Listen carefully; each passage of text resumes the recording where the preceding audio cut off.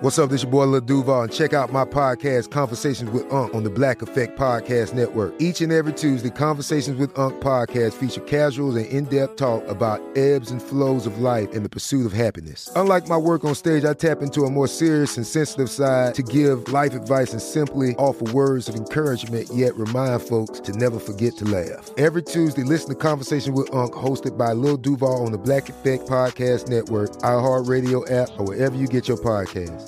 Presented by AT&T. Connecting changes everything. This is your moment, your time to shine, your comeback. You're ready for the next step in your career, and you want an education employers respect. So you're not just going back to school, you're coming back with Purdue Global. Backed by Purdue University, one of the nation's most respected public universities, Purdue Global is built for people who bring their life experience into the online classroom. Purdue Global, Purdue's online university for working adults. Start your comeback today at purdueglobal.edu. Whether you're a savvy spender maximizing your savings with cashback rewards, a thrifty rate watcher seeking the lowest interest, or a travel enthusiast looking for extraordinary perks, Kemba Financial Credit Union has a visa to complement your lifestyle and unique needs. Apply today at Kemba.org to unlock a limited time 2% cash back on purchases and pay 0% interest on balance transfers for an entire year with a new visa from Kemba. You deserve a card that works for you. Restrictions apply. Offer ends June 30th, 2024. It's Monday, April 26th. I'm Oscar Ramirez from the Daily Dive podcast in Los Angeles, and this is Reopening America. After a roller coaster year of remote learning and school closures due to the pandemic, many parents may be feeling powerless as they face the possibility of their children being held back. This particular situation deals with third graders across the country who are not reading at the appropriate grade level. 18 states have laws on the books where students must be held back if they don't meet the requirements, and many students have fallen behind. In Tennessee, some estimates say that nearly 66% of third graders don't meet English language standards. Carly Citrin, education reporter at Politico, joins us for more. Thanks for joining us, Carly. Thanks so much for having me. One of the most interesting things to me that has developed over the course of the pandemic is what has happened with our education system, with our students, with our teachers. We know it's been the big disruptor of our lives the past couple of years now. And the education system took a huge hit. We heard all the stories, the roller coaster ride of remote learning, in-person learning, back and forth. And then obviously the anxiousness that teachers and students have as well for contracting COVID-19. But one of the interesting things that you wrote about here is about students possibly being held back after this year of remote learning. And we've seen a lot of people say that a lot of our students are behind so far. You know, it just was just so difficult to really keep that learning curve up. And there's a number of states, I think it's 18 states, that have laws on the books that, and this is key to third grade, which is also an interesting thing, that if they don't pass certain requirements in reading, that they could be held back. So this is a thing that a lot of families are going to be looking for to this next year happening. So Carly, tell us a little bit more about this. These third grade reading laws were kind of a fad policy a couple years ago, starting in 1998 and in the early 2000s with Jeb Bush down in Florida, who was then governor. And the idea is that in the third grade, kids are no longer kind of learning to read, but they're reading to learn, which means reading then becomes a part of all of their studies moving forward. You're thinking word problems in math, all sorts of reading scientific papers, science class, things like that. And so all these kind of states, more so, over the last couple of years, started enacting these policies that say, look, if you can't read at a third grade level in third grade, we're going to hold you back until you can, to make sure that you have what you need to move forward and be successful. And the reasons a lot of these policies were passed were kind of twofold. One, it was to help improve national scores, national test scores, and boost states' rankings so that they could access additional federal funding and all sorts of other stuff. But it was also as kind of a way to hold schools accountable to pay attention to literacy and the importance that it plays in students' lives. And so the folks who passed these bills were kind of trying to say, we really need to focus on this really crucial part in kids' lives. And so over the years, these policies have been enacted and pushed through, in some cases without a lot of teacher or parent involvement, driven kind of at the lawmaker governmental policy level, not so much with teachers and educators. But now what we're seeing is, it was fine to have all these laws in place and policies in place before, but now that kids have run into these learning loss or unfinished learning situations this year, these policies could kick in and really target an outsized number of kids that was kind of unthinkable many years ago. So that's what folks are a little afraid of this year. Yeah, as you mentioned in your article, a lot of these decisions aren't made by parents and teachers or their children, but by state officials because these laws have been passed. So let's get into some of the bad news, though, as you're alluding to right now. So in Tennessee, they say that nearly 66% of third graders are not meeting English language standards. So they could be flagged for this type of retention under these new laws.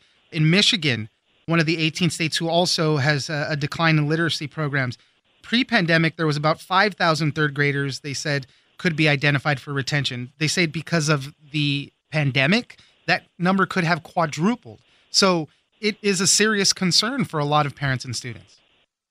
What's also really complicated and what we're seeing kind of at a national level is these patchwork of policies. So different states address it differently. In Michigan, there is funding and money for literacy coaches and for grade monitoring and to take efforts to help the kids so that, you may be flagged for retention, but, there are good cause exemptions. There are things you can do to get up to speed. In other states, there isn't even a mandatory notification to parents. So in some states, the schools don't even have to tell parents if their kid has been targeted for retention. It's such a varied picture across the country. And, in some places, there's funding for wraparound services and for all sorts of other things and summer school programs. And in other states, the money just isn't there. And there's a real fear that you could be in one of the states where you might not even know that this policy was passed. In Tennessee, it went through in a rushed session in 3 days without even a chance for teachers or parents to kind of testify on the bill to lawmakers. So from what the one Democratic House member told me was like, by the time she could reach out and get in touch with teachers and parents and tell them this policy was being considered, it was already done. So how is this going to play out? Because a lot of this is tied to standardized testing. So in general, and just my experience, right, going to school, if a kid is failing his subjects in his classes, pretty likely you're going to have to be held back or try to make up some of those things. But this is tied to standardized testing. So they have to wait till the next school year and take those tests, and then they'll decide if they have to go back. And then do parents have any recourse? I noticed in your article they can request good cause exemptions possibly to keep moving their students forward. But, is that the only mechanism they have for remedying this? So the Biden administration this year has been really kind of flexible with these waivers. Some states have received standardized testing waivers that say you don't have to test this year. Others have not received the waivers, or their waivers have been rejected in part, which means some states are moving ahead with their tests. So it really all depends on what the federal government has said to each state's education department and whether or not these tests will be taken. But a lot of states are moving forward with standardized testing this year. And if so, then third graders are going to be subject to the tests. And if their governments have not made a decision, or if their education departments have not made a decision about the retention portion, then it's going to go forward as planned. And that could mean that, a year without preparation for standardized tests, even a test that some advocates say doesn't even properly measure reading attainment, could be used as the basis for a lot of these retention decisions. In terms of, these good cause exemptions, I do want to be clear that in most states, there is a way, so it's not automatic, case closed, you're held back. Like there are, in many states, ways to either boost grades, attend summer school, show you're making some kind of effort to achieve, and work with districts and school leaders to kind of say, hey, I don't want this. I want to fight for my kid to move forward. This isn't the best thing for them, and kind of fight your way out or chase down these good cause exemptions. But in many cases, these take a lot of time and effort and showing up to meetings after meetings. And for a lot of working parents, it's not necessarily part of the plan. Proponents of these retention policies, they say it's not about holding kids back. It's about improving literacy. But on the flip side of that, when kids do get held back, there's a lot of self-esteem issues that go along with it. There's stigma attached to it, or the kids being labeled dumb or slow or whatever the case may be. there's a lot that's attached to it by being held back. And, that could affect them in many ways down the line as well. I think in speaking with the parents, even the parents who made the decision to hold their kids back, what they really wanted to emphasize with me is that this should be a family decision, and this should be a parental decision made in concert with school leaders and teachers and the student, him or herself or themselves, to kind of have the data and the research at hand and say, we know what could happen, but we are making this decision because it is what's right for us at this time.